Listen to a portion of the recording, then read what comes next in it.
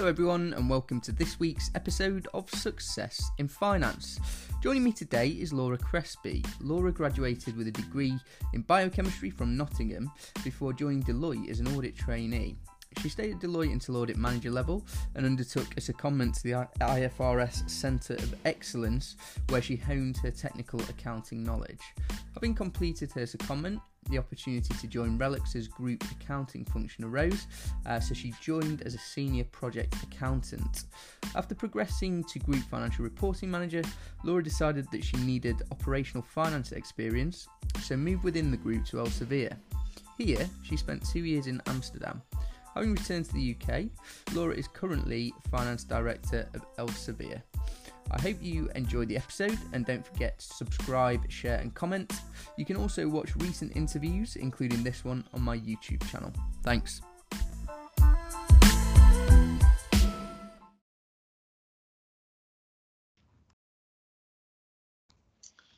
Hi Laura, thanks for joining me on the podcast this week. How are you? Oh, not too bad, thank you. Good. Would you want to get us started then with a quick summary of your career to date, and then we can go in a bit more detail?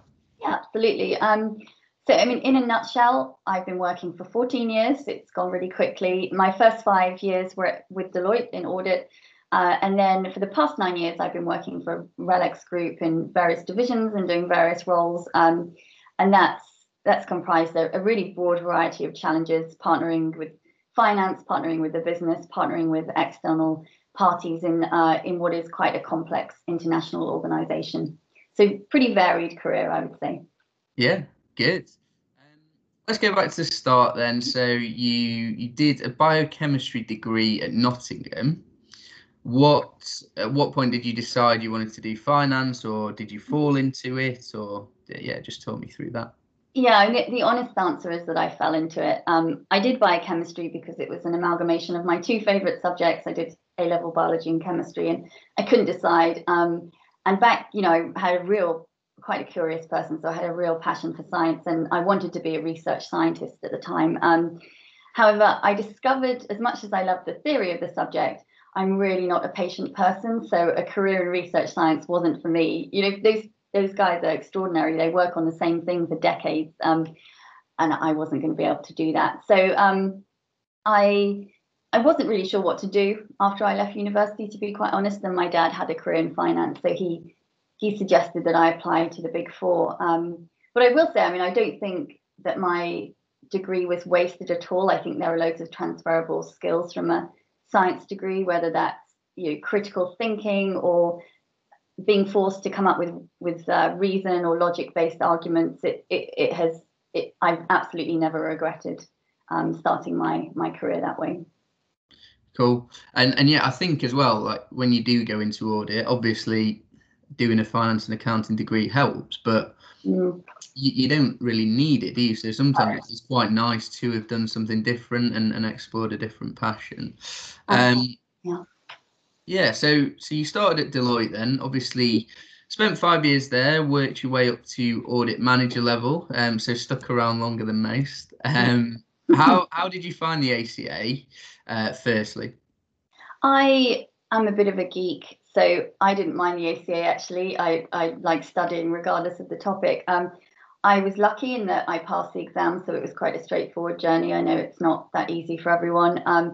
I will say it took a huge amount of commitment to start studying again. It feels like your whole life you've been studying and doing exams, and then 2 or 3 more years is quite a big thing, especially when you're first starting out in a career and you've got a bit of money in your pocket, and your friends in other industries are going out every weekend, and you really have to sacrifice that for the long-term goal. Although I think for me, studying for the ACA at Deloitte was quite a sociable thing, because you're there studying with your cohort, your intake, and it forges quite a bond because you're so stressed with work. The world of work is new, and the exams are pretty stressful. So, I definitely got to know people really well and formed some good friendships there. But it is tough, and if you don't think you can commit to 2 years of studying, then it's probably not for you.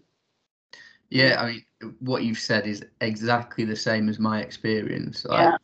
Yeah, you've got to work hard and be dedicated and say no to things, which is difficult when you're finally earning some money. Um, but equally, you make some really good friends. Like I was at BDO. I've still got loads of really good mates from my time there. Obviously, I only left a couple of years ago. But are you still good mates with some of the guys from Deloitte? Yeah, one or two. I went to lots of quite a few different weddings of people over the years and things. So those high stress situations always create really good bonds. Yeah. And did you, with the exams themselves, I think again sounds like you had a similar experience to me in that um, I wouldn't say I found them easy, definitely not. But I think if you dedicate yourself and do put the work in, you should pass them, really. Is that what you found as well? I think so. I mean, it's certainly not easy. I mean, partly it's the volume, and let's be honest, some of the accounting rules aren't logical. You just think, if anyone listening has ever studied share-based payments, you think this makes no sense. You just have to learn the rules and try not to think about it too much. But it's not rocket science at the same time. So I think if you're able to put the work in, the payoff will be there.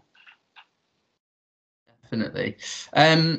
So in terms of the actual work then at Deloitte, firstly, how did you find that first step into just a career generally? And what was Deloitte like in sort of welcoming you into that? But then what team were you in?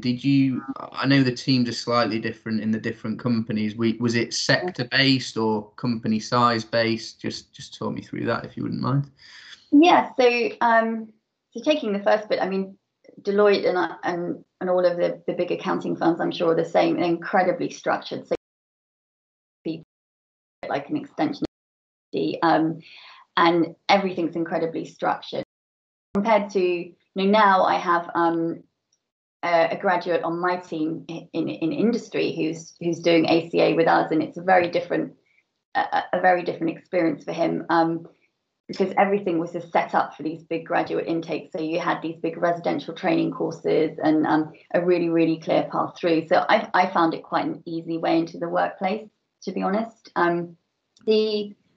I actually am probably unique in the clients that I had, because I worked with lots of different teams. I audited charities, I audited local authorities, I audited some universities. I audited small companies. You're talking, lower than $10 million of revenue. I audited some medium-sized private equity-backed companies, which comes with a completely different set of focus. And I also audited listed companies, and the industry varied from construction to media. So, I pretty much saw it all, I think. That's really broad. Yeah.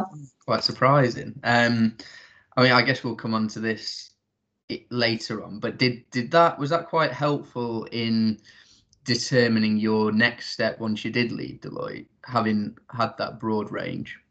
I think it made me open-minded more than anything, because there's a listed company versus a charity. Most of the charities I audited were quite big, so they were professional organizations themselves, but it's very, very different. But there's always something you can find to enjoy. I had a construction I didn't think was a very interesting industry, but there's always something you find there that sparks your interest and your curiosity.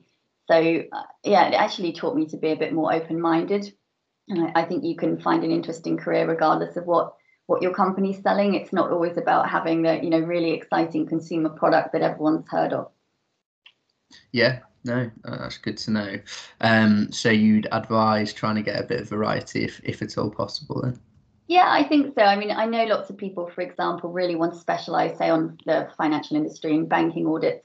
I did a little bit of that in the first year, and I think I spent three months auditing cash. So it's sort of, for me, I think I saw a lot more in those 5 years than if I'd really, really specialized.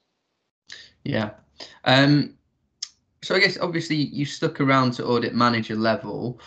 What was there a reason behind that? I know from my experience and some of my friends who are still in audit, it's quite nice in that there's a clear progression path.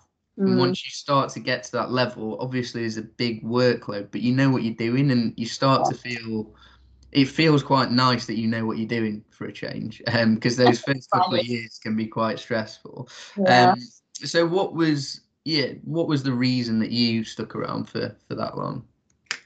I think firstly, I was doing well. I mean, to be honest, I was getting good appraisals. I had good feedback and good relationships with the senior, with the partners in my office. And it's actually incredibly difficult to walk away from a situation where you are doing well, because everything else is an unknown and a risk. And what if I move to industry and I mess it up and I'm not as good as I am at this? So that kept me around for a while. And also, I think I was quite aware from talking to other people in the industry that you do move. You move faster in the first few years in practice and industry, I think, and I'm sure there are people listening that might disagree with me, but I think because of that structure that you alluded to there, and the clear steps, you move up quite quickly and you have quite a lot of responsibility quite quickly. And I think for me, as someone as a manager in their mid-20s who was dealing with senior partners very regularly, that level of experience, I don't think I would have had that young in industry.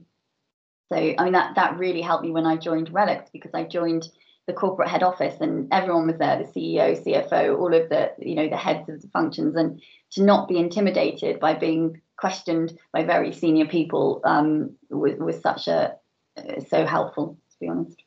Yeah, and I do think, I mean, that's something that I definitely took away from my time in audit, just a thick skin, because you've got, I mean, from day one, you literally, I mean, it may have just been me, but you don't really have a clue what you're asking for yet. Yeah. I remember going up to the CFO of a name listed business, and you remember what you need to ask them, and then he asks you a question back, and you're like, yeah, you found me out. So you just have to become quite resilient, and like you say, not intimidated by those sorts of people.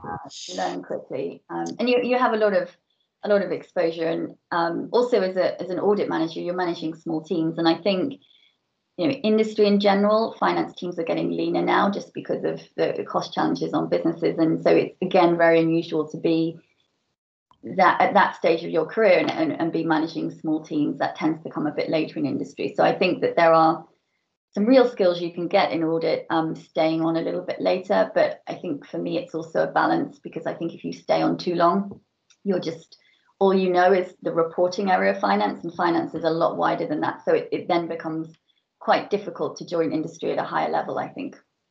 Yeah, I mean, that's always my perception, especially now I've moved into recruitment as well. I think I was more ignorant to it when I was in practice, that once if you stay beyond sort of audit senior level, then you're not really learning much new that adds value in industry other than the technical stuff. So fine if you want to step into something technical, but a lot of people don't.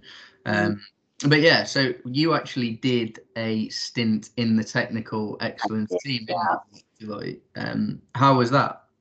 So as I said before, I'm a geek. It was, I really loved it. I did about 6 months there, I think. And the IFRS Centre of Excellence at Deloitte, they probably rebranded it by now, but it's sort of like an internal consultancy. So an audit team would come to them and say, look, there's this really complex acquisition. How do we account for this? And you spend half your day with your nose in a book, trying to work out the answer and consulting with different partners on how you think that should be done. And I just found it really interesting, because there was always a new challenge. There was something different every day. And whereas it sounds really theoretical, you actually got to see a lot of the practical problems of a client, because these were real business problems that you were having to translate into the accounting. So it has also been a huge benefit for my career, because I think I have a really solid technical base because of that. So it's not for everyone. It's pretty niche, but 6 months of that, and I've pretty much seen it all in terms of IFRS application. Yeah, it's true. I mean, I know what you're saying, because when I was in audit, I always used to I loved whenever something technical came up and you have to write like your file note around it or whatever. I found it like really interesting, because you go away and do your research and then you write up and come to a conclusion. Yeah. And I feel that, I don't know, I just found that really interesting. Obviously you did as well. but yeah, like the longer you stay in audit from a technical perspective, you get exposed to more technical things. Mhm. But obviously that just fast tracks it, because every possible client in the business that might have something technical is coming to you. Yeah, exactly. So you must have seen so much, presumably across different industries as well. Yeah, absolutely. All industries and some, some really weird and unusual stuff too. So you just didn't know what you were going to get every day. So that was quite a nice change from the day-to-day audit work. Yeah. And also being able to have an actual desk rather than being out at loads Yeah, of clients. it felt like a luxury back then. You had your own desk, you could keep your stuff on it. You had your drawers, you could put your snacks in there. And yeah, after being a nomad for 3 or 4 years, that felt really luxurious. Yeah. Just before we talk about why you then decided to leave, Mhm. just backtracking, you said, like, obviously you were doing really well. What do you think enabled you to do really well and get you good appraisals and things like that? Yeah, I mean, I worked hard. The work was ridiculously hard. Looking back on it, I don't know how I had the stamina, so I put a lot into it. I'm a clear communicator. I think that helped me with the partners. I was able to take something quite complex and distill that into a simple message. Yeah, I think it was a combination of commitment and probably just being able to speak to a wide range of people. Yeah, cool. Um, okay, yeah. So why did you decide to move on in the end? Yeah, so I think the first thing was I did find the pace and the hours a bit relentless. And it's not everyone's experience, but it was mine. And there comes a point where you just don't have the stamina to do that anymore, unless you're really desperate for that partnership role, and then it pays off. But I wanted to try something new too. I mean, when you're an auditor, you only really you see the surface of everything. So I thought I'd quite like to get stuck into the business. And I think also the job changes a lot. Like any job, as you get more senior, it's quite different. And looking ahead and thinking, once you're a director, once you're a partner, an awful lot of the job is actually about selling and winning clients. And that is not something that ever appealed to me particularly. And I don't think it would play to my skill sets very well. So I decided the time was probably right, because I think once you're into that senior manager, director level, the focus changes. And as we were saying before, it's often harder to move across at that point. Yeah. Cool. So was it a case of you started actively searching for roles, or you were just a bit more responsive to recruiters, or how did it come about, the opportunity with RELX? Definitely the latter. I think I was too busy, honestly, to be actively looking. So I was just more responsive. And actually, it was a friend of mine who I worked with that sent me a job spec for this company I'd never heard of. It was Reed Elsevier back then, and said, this would really suit you, because it was a corporate role. So a lot of it was having that technical accounting expertise. And I was just coming out of my secondment at that point. So I thought, hey, why not? Give it a go, see how it goes. And yeah, about a month later, I was sort of handing my notice in, and it felt like it happened really quickly. But yeah, I think I was just open-minded at that point. And yeah, I guess firstly, do you just want to tell me a bit about what RELX do? Yeah, so it's very rare that I find a friend or family member that's heard of RELX. It is actually a FTSE 100 company. It's a huge group. It's not a consumer group though. Our customers are business people or scientists, lawyers. So it's definitely not B2C. But we are an information and analytics company. There are 4 divisions. So there's a scientifically focused division, one that's focused on legal professionals. We have a risk and business analytics decision that sort of provides information and analytical tools for people to take risk-based decisions around insurance and that kind of thing. And then we have an exhibitions division, so that's sort of face-to-face global events.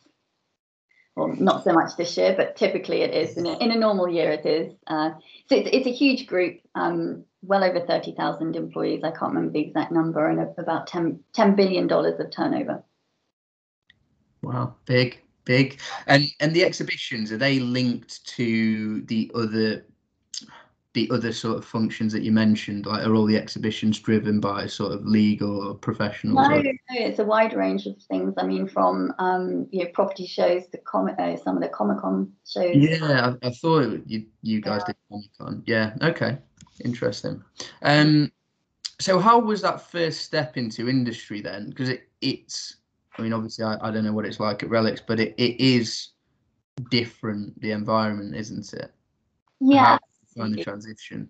So, I mean, I found it quite difficult at the beginning that there was less structure. You have to fight for your own career when you get into industry, and that obviously wasn't a problem in the first 6 months because I was just getting my feet under the table. But you know that there isn't a path ahead of you that okay, you've done 2 years here and we'll put you to a director panel. That just doesn't happen in the same way. So I think I found the lack of structure a bit difficult, and also you work with a much wider range of people because when you're in audit, you deal with your clients, but typically the finance teams. And when you're working in industry, you're dealing with people in the business that aren't accountants. So there's a much wider range of stakeholders that you have, and that has good things and bad things about it. I found it much more interesting learning about what people were doing, but you have to make sure you really adapt your communication because they don't have the same background as you. So you need to be really clear with them. And the job also had not to begin with, I was very much in a reporting role, but finance in industry has a much broader focus than it does in audit, obviously. So, but it wasn't, for me, I mean, it wasn't like some kind of traumatic experience. It wasn't so different. I mean, I was working with a lot of people with a similar background and everyone kind of empathized. So, it was fairly seamless, I would say. Cool. So you did a couple of different roles there. I know you said it was quite technical, but you were a senior project accountant and group financial reporting manager. Yeah. Do you just want to tell me a bit about what you did in those roles and the difference between the two, how you went about, because you talked about in industry, and I agree, having to drive your own career, where that started to play in and how you went about it. Yeah, absolutely. So, I mean, both of these roles were on the same team. So the first one was the junior role in the team, and to be honest, it was a horizontal move from Deloitte. It certainly wasn't a promotion. I mean, I didn't move because it was a step up. I moved because I wanted to do something different. So that role and working in that team, it's the sort of the group accounting team at Relics. So our key output was the annual report for investors and the half-year report for investors. So very much focused on financial reporting still. And the group financial manager role was the head of that team. So I was working for the Relics group controller back then, working really closely with our CFO Nick Clough on anything to do with external reporting basically, but then also like internal accounting policies. And we were at the same time a little bit of a center of expertise for IFRS. So I suppose that first step was fairly easy, that first promotion, because I was in the team already. And when the incumbent moved on into a new role, I was probably the obvious choice. I think I didn't know that my manager at the time was moving on, and Nick, our CFO, had just started, and I had an interview with him, but I didn't know it was an interview. He was just quizzing me on lots of different topics, and I didn't find out until about a week later that it was an interview to see if I could do the job. And they're really keen on internal promotion. So that one, I'd say, was not something I had to fight for particularly. It was fairly natural progression. Yeah. Well, yeah. Cool. Okay, and then so you did that role for what, another couple of years, was it? Yeah. Right. And similar outputs, but more managing, I guess. Managing the team. Yeah. And I had a lot more responsibility, and I was reporting to the audit committee. I was managing a lot of the senior stakeholders, so head of tax, head of international relations. That they would come to me directly at that point. So a lot more responsibility. Cool. All right, and then so the opportunity arose presumably, or did you drive it to move across into Elsevier? Did I say that right? Yeah, Elsevier, yeah. Yeah. And yeah, that's a different division of the business. Yeah, how did that come about? And yeah, just talk me through your Group FC and now FD positions there. Yeah, absolutely. So when I would have career conversations with my manager, who's the group controller at RELX, it was very obvious when you're working in a head office environment, you can do fairly junior roles, probably up to the point where I was, and then there's a huge gap between you and the next people, because ahead of you, you've got all of the direct reports to the group CFO, and to be a direct report to a FTSE 100 CFO, you're a very experienced person. You know, you're not someone with 6-7 years experience in the workplace. So that you can't just sit. In my experience, you can't just sit in a head office and expect to keep going until you make CFO. It doesn't work like that. You have to go out and you have to gain operational finance experience. You have to gain commercial finance experience, and go out into a business. So I was very aware of that. I was being advised of that. So I guess through performance reviews, we were having those conversations about the fact that actually at some point pretty soon I was going to have to move out of that environment. And then because of some moves in Elsevier, an opportunity came up. So I applied for that. The group controller role was actually based in Amsterdam. I was in London at the time. So I made I guess, pretty big decision to move internationally to Amsterdam to take that role on. I was there for 2 years. And the group controller role, it's different to the RELX group controller role because you're not focused on the external reporting. It was a much more operational role. So whereas you're still focused on the accounting and a bit of technical advice for the rest of the business there, you're also, you're helping with cash collection, you're dealing with revenue recognition queries, helping advise on new contracts, looking at the control environment, and how that works through the business operationally. So it was a much, much broader role. Elsevier is a huge organization. We've got about 7,000 people, about 300 in finance. So just all of a sudden, my world went from this sort of cozy small head office where I knew everyone and knew the IT guy and the HR contacts to this huge organization, and you're really managing this matrix. So that was probably a bigger difference to me than moving from Deloitte to RELX, to be honest. Yeah, especially in a new country where presumably you don't know many people either. That was tough. I mean, I feel like I did 3 things at once because the role was a big step up in terms of seniority. I had a much bigger team. I had 16 people. I was actually younger than all of my team, and it took a while for me to establish credibility with them. It was a new company. I mean, it's part of the group, but pretty decentralized, and it was a new country. And in hindsight, I would probably advise people just to do 2 of those 3 things at once, because it really, I felt like a rabbit in the headlights for a long, long time at that point. It's interesting you make that point, because I've spoken to someone previously who was saying that when you do 3 big life changes at once, like that can really knock you for 6 and sort of make you, I don't know, a bit, I don't want to say unstable, but it can sort of mess with you a bit and stress, like anxiety and things like that. And yeah, I think I've done something similar where there was 3 changes, and yeah, it was a bit stressful. So I think that's good advice. But how did you find your 2 years in Amsterdam generally, like inside and outside of work? Yeah. Inside of work, I suppose it's one of the easiest places to move to because all of the business was conducted in English. And if you know any Dutch people, you know that their English is better than most British people. So that there was no language barrier that made it a lot easier. I mean, culturally, it's interesting because you always assume, well, I always assumed that people in Western Europe were very, very similar. But there are, you get once you dig beneath the surface, there are different things. And Dutch people are incredibly direct. British people are not. So it took me a while to grow a thick skin there with some of my interactions. But it was hugely valuable to be able to get a different cultural perspective. I mean, we're a global company anyway, so I have many different nationalities on my team. I work with many different nationalities, but to actually being immersed in it was a real development opportunity.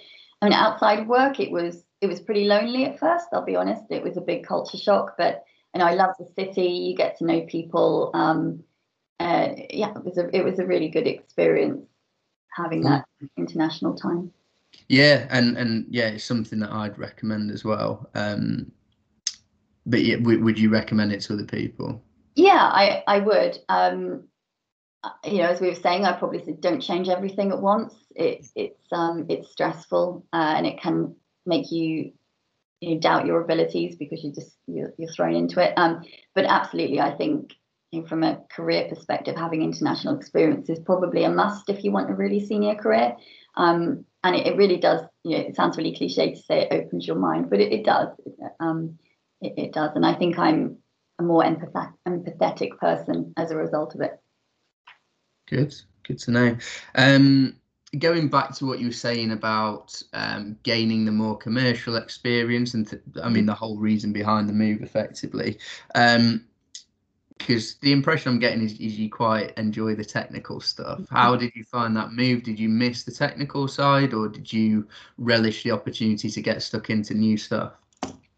Yeah, I suppose I relish the opportunity because there's only so much you can learn, in those areas. So I liked seeing the other sides of it. And then, of course, I think I found that it wasn't a big enough step away from my reporting background. So, after a couple of years, my performance conversations with my manager started being, okay, well, give me a P&L. I want a commercial role now. I want to be really embedded in a business partnering role, which I feel lucky that I had such a wonderful manager because I was already quite senior. I was reporting to the Elsevier CFO as the controller, and to then put me into a role that was a business partnering commercial role when I didn't have any of that experience, but would be leading a team there was a gamble on his part. I mean, I hope he thinks it paid off, but I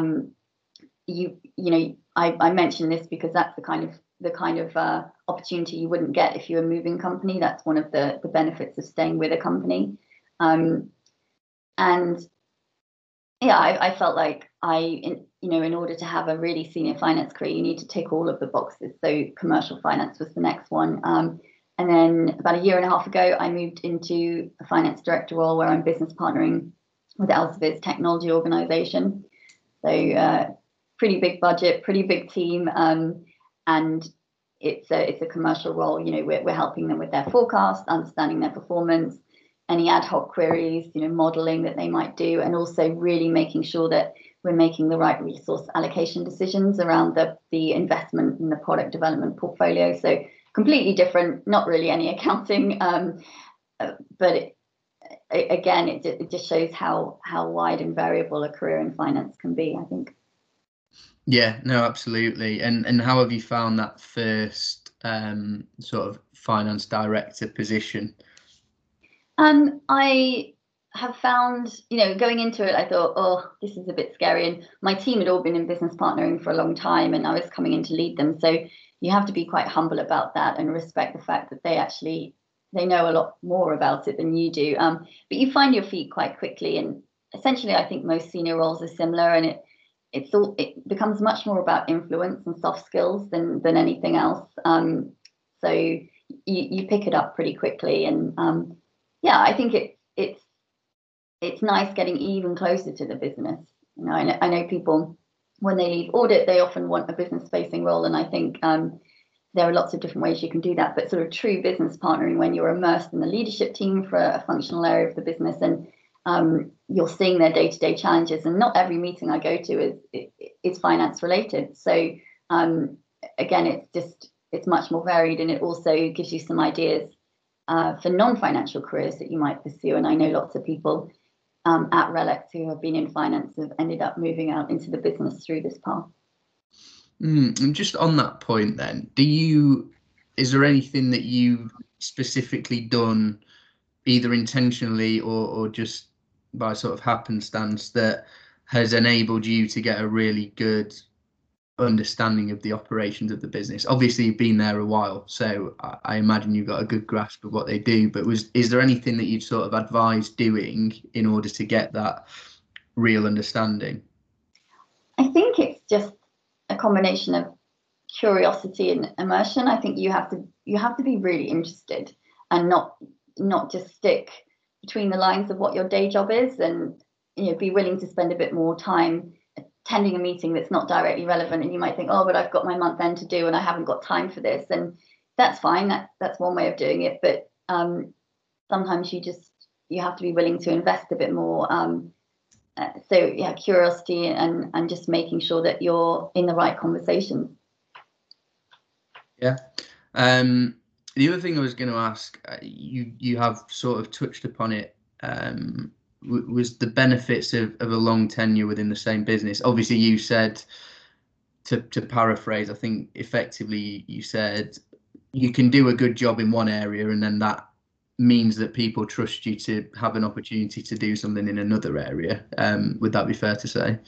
Yeah, absolutely. I mean, I think if I had gone externally, and I always keep an eye on the market, to be honest, as a group controller, I would have predominantly been offered other group controller roles. And unless people know you and they're willing to vouch for you, they're not going to put you in something completely different at a senior level. So I think that's a huge benefit of staying with a company for a bit longer with a group. Yeah. Cool. And were there any specific achievements from your time within the group generally that you wanted to draw out, or have we sort of touched upon it? I mean, I think my reporting role and my group controller role, it probably was the implementation of the new IFRS standards a couple of years ago. That was I'm sure for most people, that was a huge labour of love. In this was it all three that impacted you, or? Just 15 and 16, the revenue and the leases, but that was enough, trust me. And then, my current role, I've been doing a lot of work with the business, the product and tech teams, in order to help encourage innovation, and making sure that the financial rules and the governance is streamlined in a way that helps people focus on the right things in terms of investment portfolio and investment decisions. So that's been really interesting, and should help the business going forward. And I think also, I've worked with some fantastic teams, and being able to see people on those teams develop, and especially where I put people in roles that perhaps they didn't have the confidence to do, and they've really thrived, has been wonderful to see as well. And just to see people develop has been fantastic. All right, well, just before we start to wrap up then, what advice would you give to aspiring finance professionals, Laura? So, first of all, I would say, plan your career. No one else is going to do it for you, but be flexible. In my experience, a horizontal move is often as valuable as a vertical one, sometimes even more. Unless you're going into a really niche subject, there isn't a career ladder. It doesn't go up like that. You have to move around. You have to broaden your experience. Take roles that aren't, the job title isn't a big promotion, but it will it shows willing, and also it will give you a much more broader experience base in the long run, which will help you. I would say sponsors. People talk about sponsors a lot. They're different to mentors, because they're not people that are sort of giving you advice sessions. They're people that will vouch for you when opportunities and things come up. So having a network of sponsors throughout the business has been key to me for finding new opportunities. And people often ask how you get sponsors, and I think, to be honest, most of my sponsors are people I used to work for or their bosses. And in order to sort of collect those sponsors, you just have to be someone that reliably delivers. It's honestly quite straightforward. If people are going to put their reputations on the line for you, you have to be someone that they know won't mess it up. And unfortunately, good reputations are hard won and easily lost. So be that person that delivers, and you'll find the sponsors come to you. And then I would say also be aware, and I wish I had been more aware when I was at the beginning of my career, that the skills that will get you into a management position and then a leadership position aren't the skills that will make you a great manager or a great leader. It's quite cruel, really. I mean, when you're at the beginning of your career, it's all about the technical foundation, and whether that's technical accounting or being really good at systems or being a fantastic business partner or FP&A person, it's all about how well you can do that. But then you get promoted and those skills are a given. I mean, they're incredibly important. You can't not have them, but you don't get kudos for them anymore. And it switches. And to be a good manager and eventually a good leader, it's more about the soft skills, I think. So, you need to be a fantastic communicator. You need to have enough empathy and emotional intelligence that you can influence people, because it becomes much more about that than being able to churn out a really fantastic report. Yeah. I think that was 3, wasn't it? Yeah. Oh, yeah. So, yeah, because I was going to ask the 3 key attributes, but I was going to say I think you've covered it. The point. So I think that attributes, I would say, probably a little bit different, because I think, I think I would say that we talked about communication, and that's really, really important. But in terms of attributes for a successful career, I think you need a lot of resilience. And to sort of champion yourself, because quite a few people, and me personally, suffer from this sort of idea of imposter syndrome from time to time. And I know that a lot of confident and capable people, that I work with, suffer from that too. So having that internal resilience and fighting your internal barriers is really important. And I would also just add that I think it's really important to have a sense of humor and be an optimistic person, because no one wants to work with the guy that is always negative and always finds 10 reasons why something can't be done. That's really draining after a while, and career in finance is tough. It's a high pressure environment a lot of the time. So yeah, having a good sense of humor is absolutely key. Yeah, good. Just going back to one thing that you said there, on the being flexible, you said something about the lateral moves can be as valuable as a vertical move. So would you say that it's important to not always think about salary uplifts as well in the short term, and look at the opportunities that you're going to get? Yeah, absolutely. I mean, most people aren't in the position where they can take a pay cut. I think that's realistic. But in terms of not expecting a huge step up, I think you have to have a little bit of faith that will come when you've got all of the right experience. You're not going to get a 25% pay rise with every step up. That'd be nice, though, wouldn't it? Yeah, it would be nice. At the same time, I'd say sort of know your worth and remember that when you get a new role, whether that's internally or externally, that's the key time to negotiate, because it's much harder when you've been in a role for a year and you say, actually, I wasn't really happy with the salary. Can we go back and look at it? You've lost at that point. It does happen, but you've got to make sure you're happy at the beginning. But you can't just expect to keep being promoted and keep getting huge pay rises over the course of a long career. Yeah, absolutely. All right, Laura. Well, look, been really good to talk to you and hear about your career. Hope you enjoyed it. Yeah, it was great to speak to you. Thank you. Thanks, Laura.